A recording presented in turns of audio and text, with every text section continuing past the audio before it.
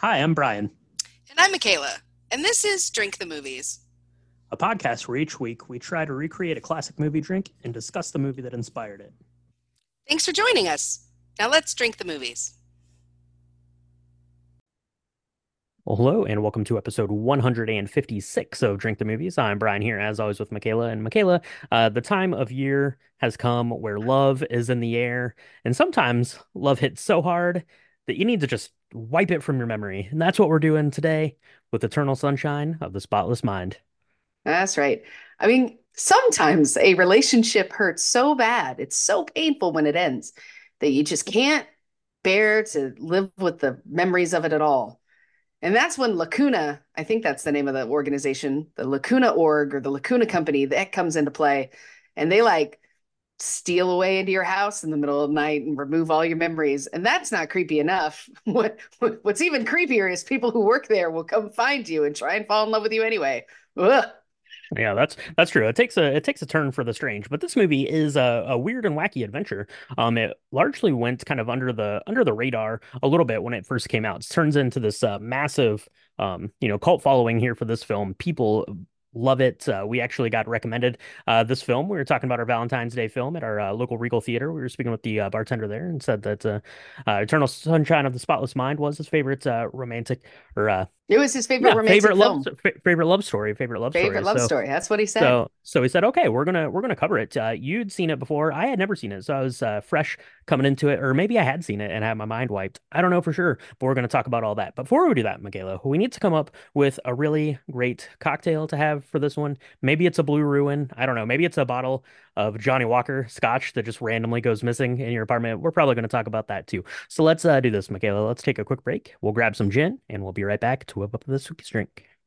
So, Brian, I was scouring the internet. I was Mhm. looking high and low for this blue drink that at the beginning of the film, Clementine makes for Joel.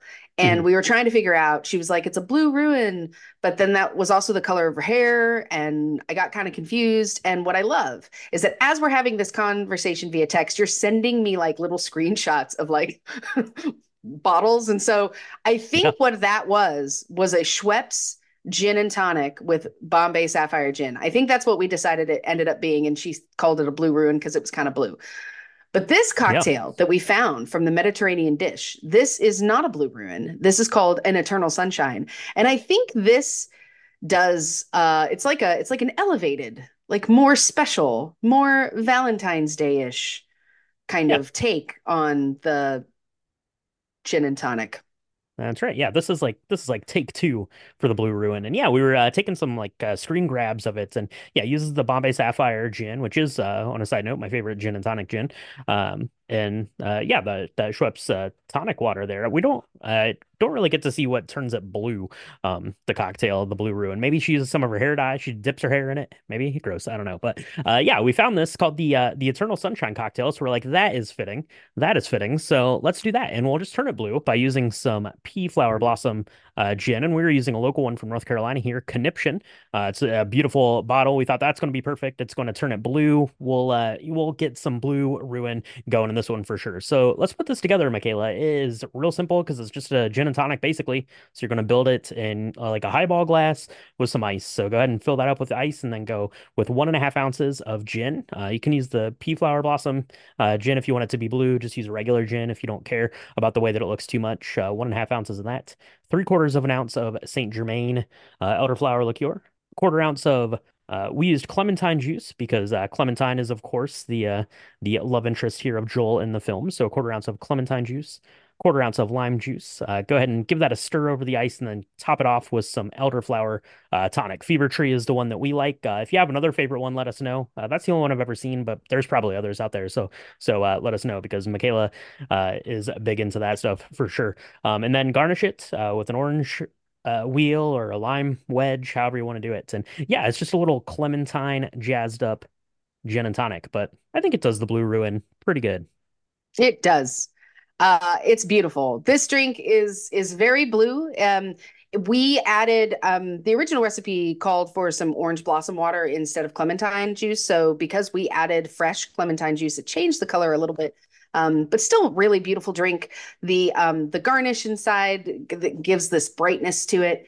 It's, I mean, look, we love gin and tonics here at Drinking the Movies. We really, really love gin and tonics, and this was amazing. I hadn't ever thought about doing it this way before, and I really loved it. I thought it was just the right amount of elderflower. It wasn't too sweet. Hmm. It was a little bit sweeter than maybe it would be if you'd use the orange blossom water because of the sweetness of the clementines. But that just brought like an extra edge and kind of even a mouth feel to it that was a Hmm. little bit different. Just a touch. And I really enjoyed this. I thought it was great. And after a couple of these, you're not going to care about the boyfriend that you don't like after 2 years of being together, or that you decided on a lark to just erase his very existence from your mind. You won't That's care. It'll be fine. that's right. You won't care. You won't care if Stan and Mary are dancing over you as you're getting your mind wiped. You won't care about anything at all. But I really like this, Michaela, because it's really just a super simple riff on a gin and tonic, which we like just by adding, that extra quarter of an ounce there of the clementine juice. But you could totally do that with any other kind of fruit juice that you wanted to, and just jazz it up, whatever you're in the mood for. But that is our take on the Blue Ruin. Thank you to the Mediterranean dish for the Eternal Sunshine cocktail as the inspiration there. So yeah, let's do that, Michaela. We'll mix up another one of these. We'll grab our now empty bottle of Johnny Walker, and let's take a quick break because we have a lot to chat about here in this week's film, Eternal Sunshine of the Spotless Mind. We'll be right back. Hello, I'm Howard Mirziak, founder and president of Lacuna Incorporated. Why remember a destructive love affair? Here at Lacuna, we have perfected a safe, effective technique for the focused erasure of troubling memories. In a matter of hours, our patented non-surgical procedure will rid you of painful memories and allow you a new and lasting peace of mind you'd never imagined possible. This is a hoax, right? I assure you no. Is there any risk of brain damage? It's on a par with a night of heavy drinking. Nothing you'll miss. Spoiler warning for the Eternal Sunshine of the Spotless Mind. If you've not yet seen this, we're probably going to not do it justice because a lot happens. There's a lot of back and forth, and I'm sorry in advance. But if you've not seen it and you don't want any of those spoilers, then you should press pause right now. Go make yourself an Eternal Sunshine cocktail because it is so tasty. Go listen or watch the movie, and then you can come back and we can chat about all the things. That's right, absolutely. So this was released on March the 19th, 2004, which is, about a month past Valentine's Day, which is weird because Valentine's Day is kind of a big sticking point of the plot here. So I thought that was interesting. This was directed by Mikhail Gondry, and it stars our unexpected couple of Jim Carrey as Joel and Kate Winslet as the free-spirited Clementine.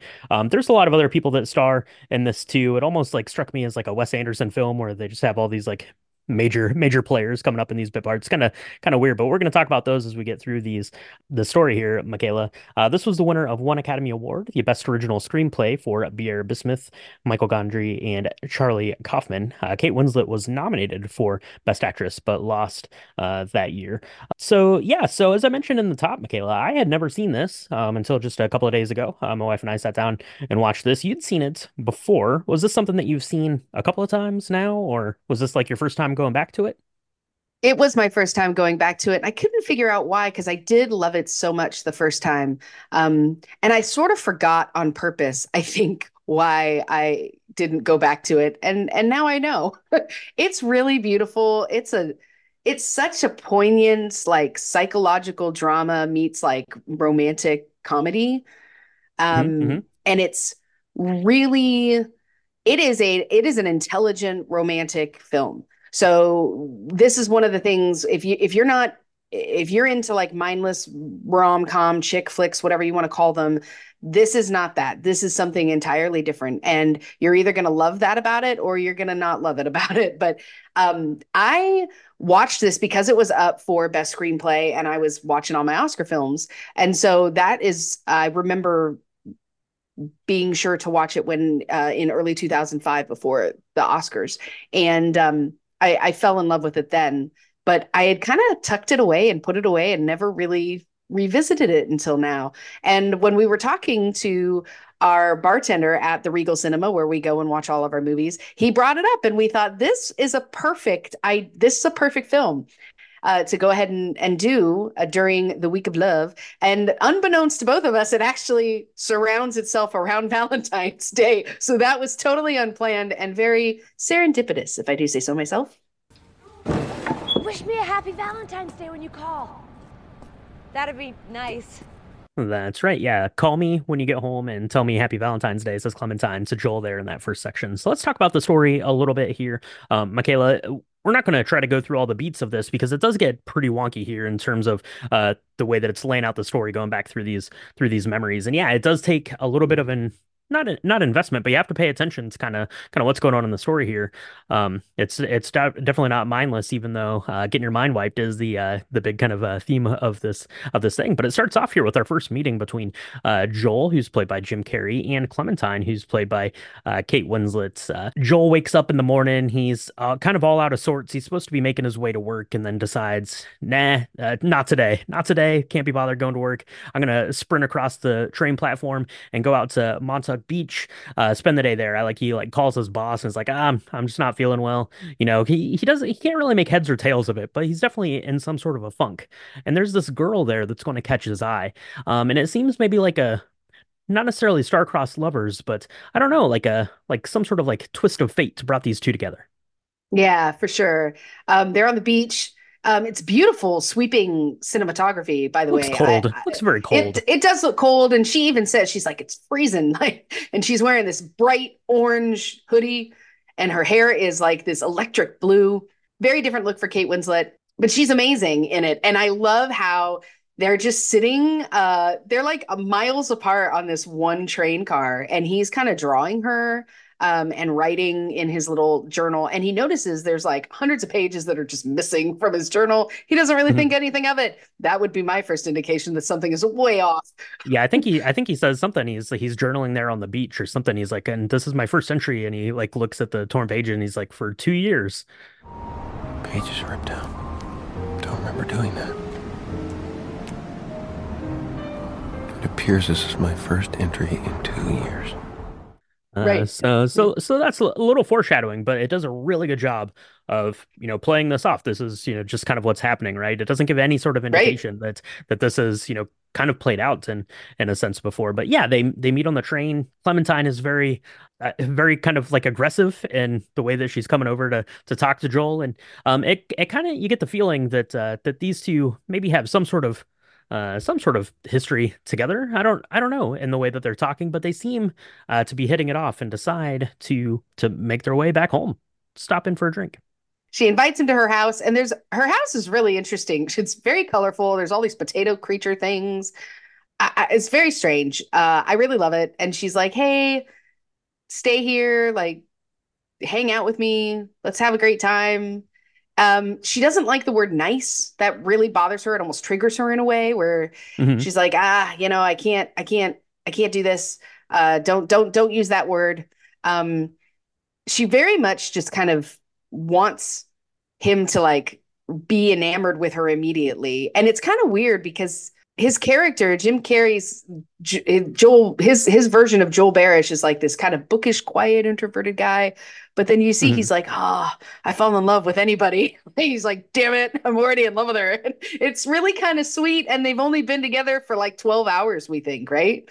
Yeah, for sure. He says something along the lines. He says, Why do I fall in love with every woman I see who shows me the least bit of attention? I fall in love with any girl that pays me any attention or something like that, right? And definitely, Clementine is paying him attention. On the train, she sees him and goes and like ends up, kind of sitting next to him and they're chatting, and then they end up going back to her place, right? She invites him up for a drink. They end up going up there having this Blue Ruin cocktail and having a pretty nice evening, and it seems like it's playing out over the course of at least a couple of dates. We're seeing this kind of progress a little bit until one day they're pulling up to Clementine's apartment, and Clementine says, I don't want to go in there. Can we go to your place? I just have to run inside and grab my toothbrush. So she leaves. Joel's sitting there in the car, and then this crazy cat. His name is Patrick. He's played by Elijah Wood. Comes up and bangs on his window, and he's like, "Can I help you? Can I help you?" And then it kind of cuts And it cuts to Joel sitting in his car and seemingly the same place, just sobbing, just broken down. And you're like, what is happening? Cut to the title card. This has been like the first 20 minutes of the movie exploring kind of this, the, this very quick, like love struck, love at first sight kind of love story between Joel and Clementine to Joel breaking down in his car. You're like, what is going on? What happened? What Right. happened? Yeah, I mean, I immediately thought he had killed her or something. Like I went to this true crime place because he's just seems really heartbroken. It's He dark. goes back to his house.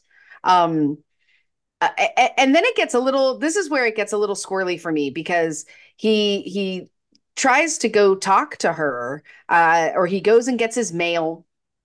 It's like the day or two before Valentine's Day. He's talking to one of the other guys in his building, and the other guy's like, "Hey, Clementine's amazing," which I find really weird the way he says it. I just didn't like Mm, it. But he's like, "Hey, it's Valentine's. You better do something. You got to keep that one around." And you see that Joel receives this yellow envelope from Lacuna, which is like a company in New York City, and he doesn't open it. He doesn't think anything of it, but he goes upstairs and he's like, I should really do something for Valentine's Day. So he goes, he buys her this necklace, and he goes to give it to her, and she legitimately looks at him like he's got three heads. She has no idea who he is. He's like, hey, and she's like, can I help you? Like, and she works at a Barnes and Noble apparently. But he's completely confused. He's like, I don't understand why you don't know who I am. And he doesn't say anything to her really because he's just so completely shocked already. right. Yeah, she's making out with that guy that banged on her window. Patrick, he's there, right? And at this point in the story, you're like what's happening, right? Like you assume there's some kind of a time jump there when he wakes up in his car, kind of in tears, and he goes because Clementine had made mention in their first kind of interaction that oh, you look familiar. I have seen you at the bookstore or something like that, and she's like, oh, it probably wasn't me because my hair's always a different color. But now these pieces are starting to not really fall into place, but you're just starting to collect more of these pieces. And Joel, goes home tail tucked with this present that he'd bought for her because she doesn't seem to remember him at all, which is pretty weird. So he's going to go and visit, I think his brother and sister-in-law there, who are played by David Cross and Jane Addams, Carrie and Rob there. I really like them. David Cross is hilarious in this for sure, and they're having a little bit, and of course. Joel is sitting there, sobbing, saying that she didn't even like act like she knew who I was. And Rob's like, I need to tell you this. Carrie says, this is a bad idea, but I need to show you this, says Rob. So he does, and he shows her this letter that they also got from this company, right? This Lacuna company. And it's basically just a statement saying that Clementine has decided to erase Joel from her life. Don't tell Joel. That would be bad. That seems like there could be asking for trouble, sending out letters like these and not sending letters out to everyone, I guess. I don't know the logistics of how that's going to work. But now Joel knows that Clementine went and had this procedure done to erase all the memories of him from her life. And how do you sit with that, Michaela? That is bad news. Even if you are on the outs with someone, to have you completely erased from their life, that seems bad. Yeah. Oh, it's so heartbreaking to watch Joel go through it too, because he's like, how could she do that? How could she just erase us?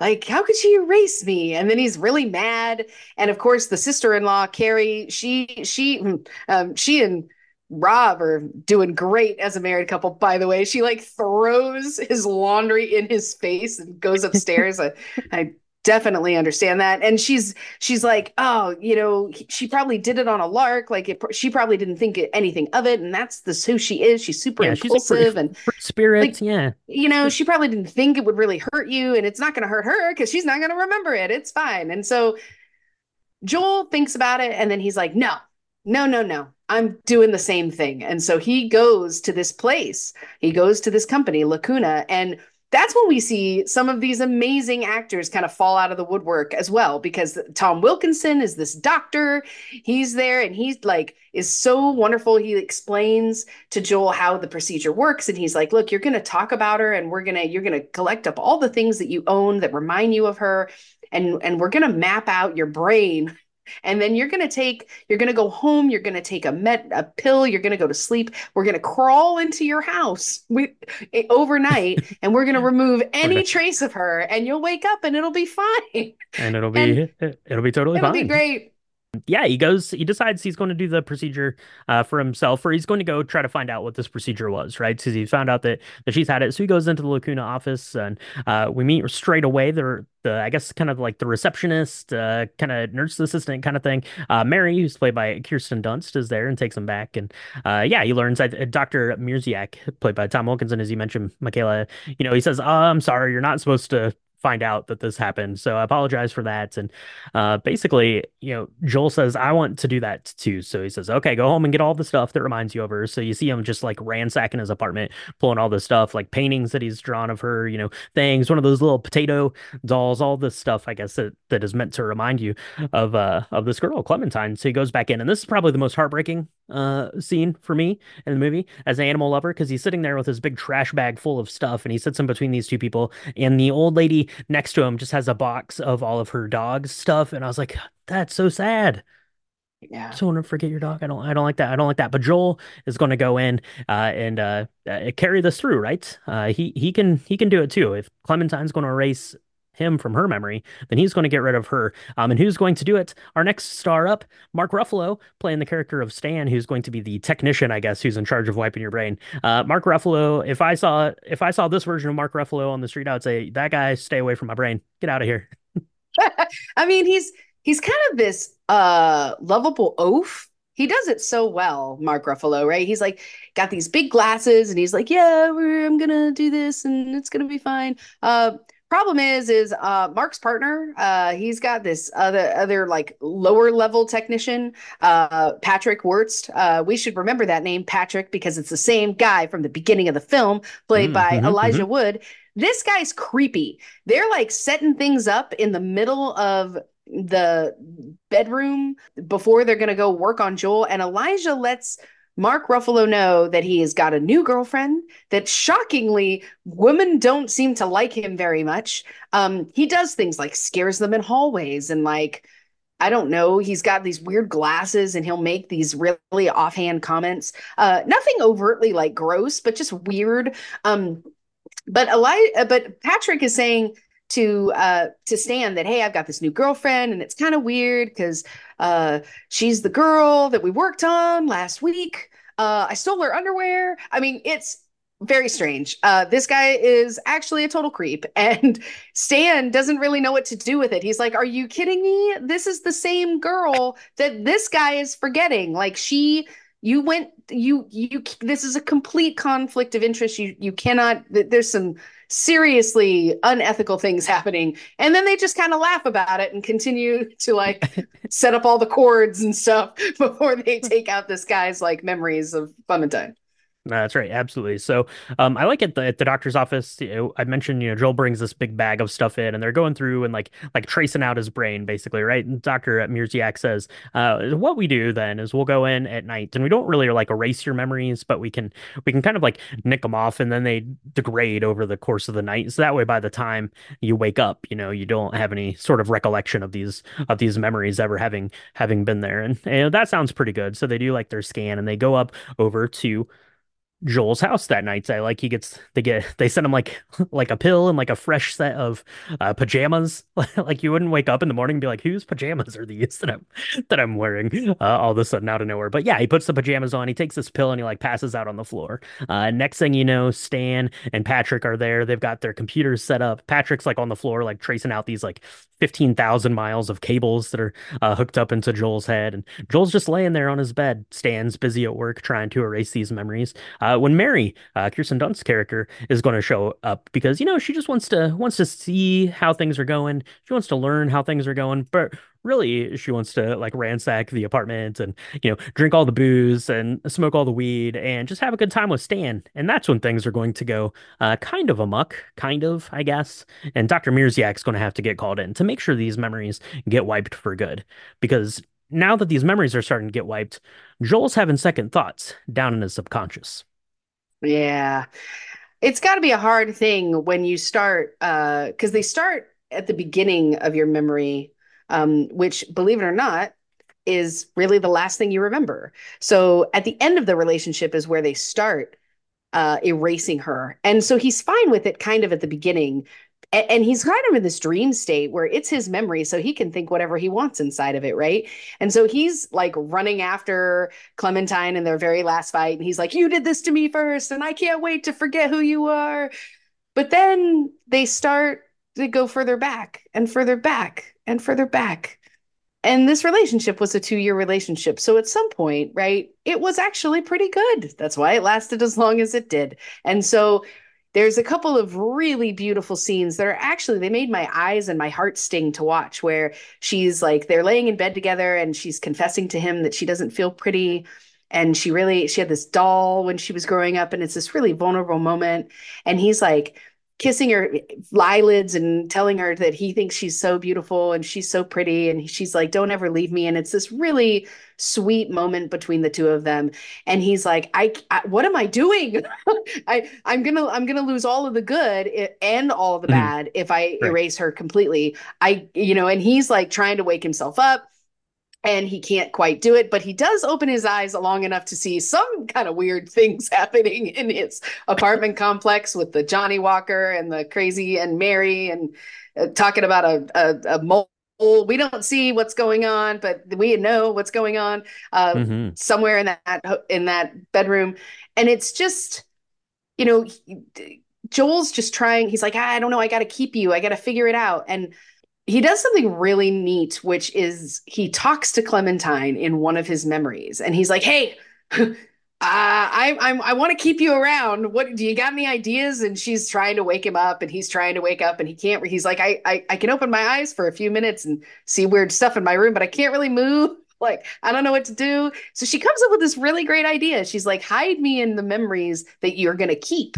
And then, we'll just wait. We'll wait until morning, and then somehow I'll still be around in your brain. It's a really interesting, genius thought. It's a really interesting idea. Yeah, it goes through back through all the memories, and like you said, it kind of starts at the more near memories, when things are bad, and it progressively goes back. But kind of over the course of this, and they're trying to fight off the kind of this procedure, and hiding Clementine in some different memories. You have the memories start to sort of overlap, and here's where like the genius part of the film comes in. It's all this crazy set design where memories are overlapping. So you'll be in like a car, and then that car is just all of a sudden in like the middle of the ocean, and then it's snowing, and the walls start falling down. It's really amazing, and they did this on pretty much a shoestring budget, despite the star power in here, and how they actually made these sets work, and how all these walls are crumbling down around all of these different memories and overlapping and things. But yeah, eventually they kind of get to the point where Joel's memories are completely gone of her, but they are able to kind of squirrel away one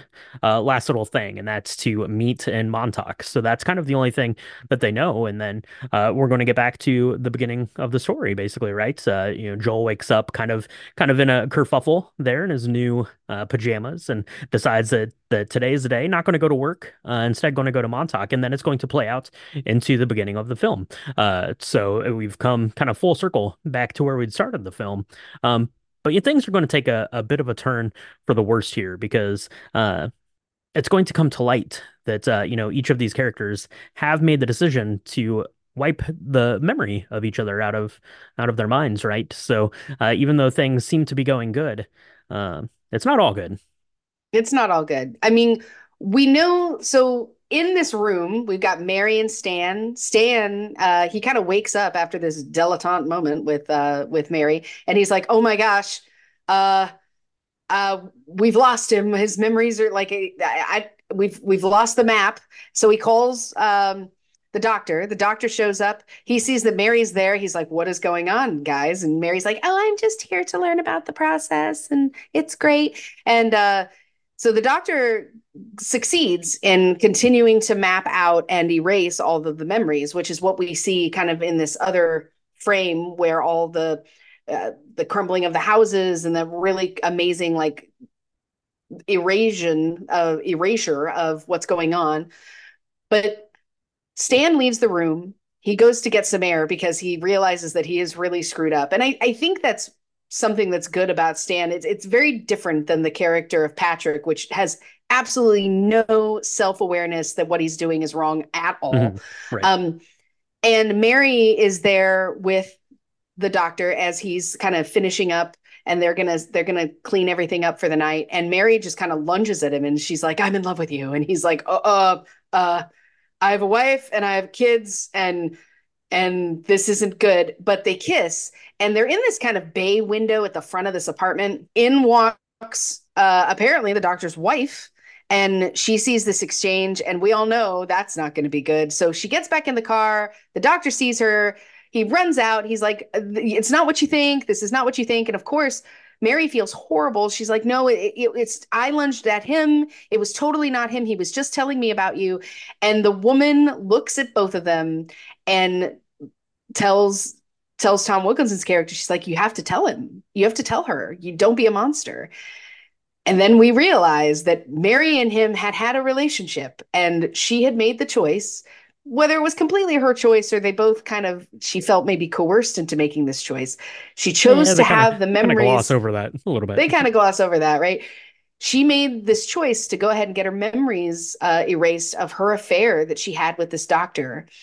And so, because she did that, she's still working in his office. She's still seeing him every day. And it turns out that even if you don't remember somebody, you're still going to love them. And Still gonna love them. you're still That's going to right. love them. And that creates a whole problem, because now she's like, "Wait a minute, who all knew?" Did Stan know? And now I'm in this relationship with Stan. And did he do this predatory thing where he like came on to me and did all these things, knowing all these things about me now that, it's just this. But she's angry, and she goes back to the Lacuna office, and she's like, "I'm going to make things right." I don't really know if she makes things right, but Yeah, that's, she definitely goes fire and brimstone on it. Yeah, she grabs all of the files and sends them out to everyone that had this procedure done, basically. And we pick back up with Joel and Clementine. They're in the car. Clementine has grabbed this package from her mail, as she's getting ready, right? Beginning of the film, we just caught back up. She says, "I have to go up and grab my toothbrush, and then I'll come over to your place." So she does, and she comes out carrying this package. She opens it up, and it's a cassette tape. They put it in the tape deck there, and it's basically her. I don't know. It's almost like a confessional with that company there, Lacuna there, and it's basically all the things that she hates about Joel and why she wants to have him erased from his memory. And of course, Joel is not very happy with this, as no one probably would be, and ends up kicking her out of the car and goes home. And then realizes, yeah, that he had gotten the same package, right, from earlier in the film when he is talking to his neighbor there and pulls that out. So he opens up his own yellow envelope and starts listening to that, and it's his confessional, kind of all of the things that he hated about Clementine. About this time, Clementine turns back up, and they have kind of this little chat about, well, is this worth starting? If we know now that this is how it's going to go, I'm going to think that you're boring, and you're going to think that I'm flighty and all of these things, and that's how it's going to go. But it basically gets to the end of the film, and Jim Carrey's delivery here, kind of at the last line of that, there says, "Well, that's okay," and yeah, decide that it's going to be better to be together. To have those 2 years together is better than not having those 2 years together. And maybe they're going to give it another shot and see how things work out. Um, yeah. yeah. And that's how it ends. And Uh, that's how it ends. Yeah, it's kind of this whirlwind sort of tale of going back through these memories, and it's really good. It's a really good kind of examination of love and the memories that you make together, especially when you start to apply it to like your own life, right? It's just a collection of memories that you have together with people, and obviously some of the ones and the ones that you cling on to are either going to be the really good ones or the really bad ones. It's less of kind of these mundane ones, and it's really neat because we get to go through those memories there and get to find out like the actual first time that they'd met, right? Was at this kind of like barbecue thing on the beach that they were both at, and Joel at the time was living with a girl or had a girlfriend, and but she wasn't there, and met Clementine, and they have kind of this date together, and that's pretty great. I really like then they're driving back from the beach, him and his brother and sister in the car, and Rob's like, "Who's that girl you were talking to?" Or Carrie says it to him, and he's like, "Oh, she was just a girl." And he has kind of this like sheepish grin on his face, thinking about her, and stuff like that is just absolutely beautiful. But yeah, obviously the kind of highlight of this film is just the memories and this mishmash of these memories, that Joel's experiencing throughout the film. I really love the idea I mean, there's a reason why this won Best Original Screenplay because it's such an original idea that if you could somehow bottle up all of the things at the beginning of a relationship and like open that up on the days when you're feeling like things aren't going well, that'd be really cool to do instead of focusing on the latest and greatest things that you've got, which could Mhm. be great or could not be so great, right? And the longer you're in a relationship, I think that the longer, the memories of how you got together in the first place kind of fade, right? Because you get older. So I really love the idea that, as at the beginning in that transformation, that paradigm shift that Joel experiences, where at first he's hurt, he's angry, and he's like, good, fine, you didn't want to remember me anyway, I'm going to do this. And then about halfway through he's like, absolutely not. If you never talk to me again, it's okay. And the fact that she's a part of him in his brain and she's trying to help him remember or forget or hide, I really love that because I feel like when you're in a friendship or a relationship with a person, the piece of them in your memory kind of becomes its own entity. And I really loved that she was like, just meet me in Montauk. Like, and they're in this crumbling house and it's the last memory. And he's like, I'm Mhm. just gonna enjoy this moment. And she whispers, she's like, meet me in Montauk. I'll be there somehow. And it turns out that, that piece of entity that ended up having no connection to the real Clementine in her real body was really her. And what that's really all the connection is giving yourself to another person anyway, in that space, in that headspace. So I really loved it. I thought this was, I mean, it's on the register of like one of the greatest films of all time, and it only won one Oscar. It wasn't up for art direction. It wasn't up for editing. It wasn't up for special effects. I'm amazed that it wasn't up for any of those. I'm not necessarily surprised it didn't win, but this film knocked my socks off. It definitely hit me harder and more fervently than it did in 2004 or 5 when I saw it.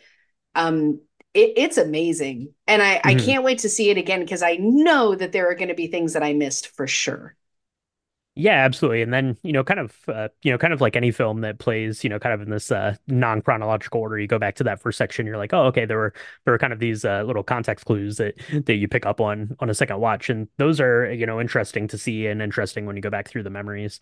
I really like kind of I didn't really love the storyline necessarily with Stan and um Mary in the apartment so much, but I really like their last kind of interaction together when Mary's, storming out of the office there carrying, the box of the envelopes and all of her belongings, and Stan sees her and goes up and talks to her, and she asked him if he knew, and he's like, well, I had an idea, because you were standing in his car smiling, so I kind of thought, but I didn't care because I liked you and I just wanted you to be happy. I really liked that. The storyline with Patrick, with Elijah Wood's character, I think doesn't really need to exist in the movie. Like it seems like that's the storyline, like geared up to turn this into like a psychological thriller.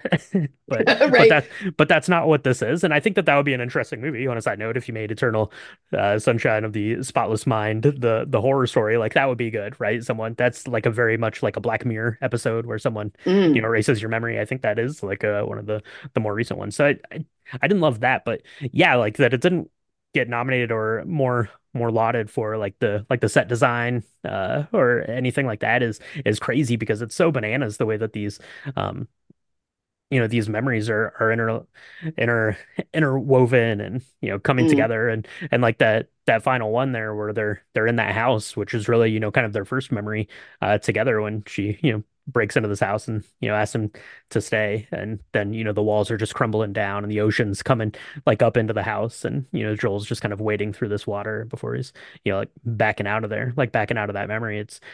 It's really emotional and really beautiful and just bananas the way that it comes together visually on the screen there. Yeah, for sure. yeah. Yeah, I see why it's our it's our cool bartender's favorite romantic movie because it's pretty amazing.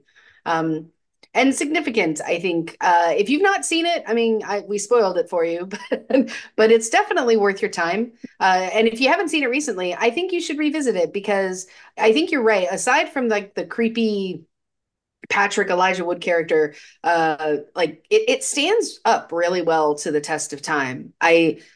I really, really thought that I mean, it's still just as original and interesting. And I think that the visual effects are pretty amazing, given this was only like a $20 million budget. Um, Mhm.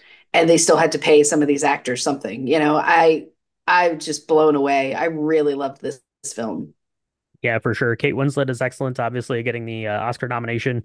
Jim Carrey is equally as excellent as Joel. Even though I know a lot of people don't care for Jim Carrey's comedic stylings. He's Ventura in The Mask, but that's definitely not this. It's definitely turned on this more dramatic role, and he's excellent in it. So yeah, definitely very glad to have watched it. And if our conversation right now is your first introduction to this film, do us a favor and forget that. Go see uh, go, go see Go see it. go see Lacuna. Go see Lacuna. Get your mind wiped and go see it. For yourself first, hopefully, before you listen to us talk about it here. Because yeah, it's a pretty special film for sure, and definitely it sets the mood. It's not this very lovey-dovey romantic thing, but it's a really good kind of examination of relationships through this memory thing. So yeah, pretty cool stuff. So let us know at home if you've seen Eternal Sunshine of the Spotless Mind and where you would rank it on your Valentine's Day watch list. And let us know if you make an Eternal Sunshine cocktail, aka the Blue Ruin, because we want to know that. We want to see pictures of your cocktails and all of that stuff. If you want to see pictures of our cocktails and the ingredient list, recipe guides, all that stuff, you can find that on our website, www.drinkthemovies.com. Go there, and that's going to have links to all of our social medias. So hit up the social medias, send us pictures, let us know, feedback, all that stuff is really great. So you can do that on at Drink the Movies on Instagram and X and Threads and Blue Sky and Facebook.com/Drink the Movies. And Michaela, now that we've got Valentine's Day sorted here with Eternal Sunshine of the Spotless Mind, next thing to do is to make sure you're subscribed to the podcast. Where can people do that? You can find us on Apple Podcasts, Spotify, Good Pods, Near Pods. In your rectangle right now, there is a subscribe button. I promise. And you can press it if you want to hear us. We do 2 drops a week, usually, on a regular channel. Um, we are knocked out that we get to do this, and we couldn't do it without y'all. If you're liking what you're hearing and you want to leave us a review, we would really love that on any of the forums that you have heard us on. That would be great. We're all over Facebook. Please, share us with your friends. It really helps us get the Drink the Movies out there. Talk to everybody about the Oscar pick'ems, because you don't have to be a regular fan. You could be, but you don't have to be a regular fan to join our Oscar pick'em contest. Mhm. Let everybody know, because that's a really fun time, and we only do it during Oscar season. That's right, absolutely. So, thank you so much for tuning in. That was really good one, Michaela. But now in this week of love, we got a lot to think about and a lot of memories to get purged or to cement into place, even if we have to go back to like our childhood memories to make sure we keep those intact. So let's do this. Let's go off. We'll make ourselves another Blue Ruin cocktail. We'll toast to love, love loss, and all that stuff. And we'll talk to everyone next time on Drink Drink the the movies. Movies. It would be different if we could give it another go round. Remember me. Try your best.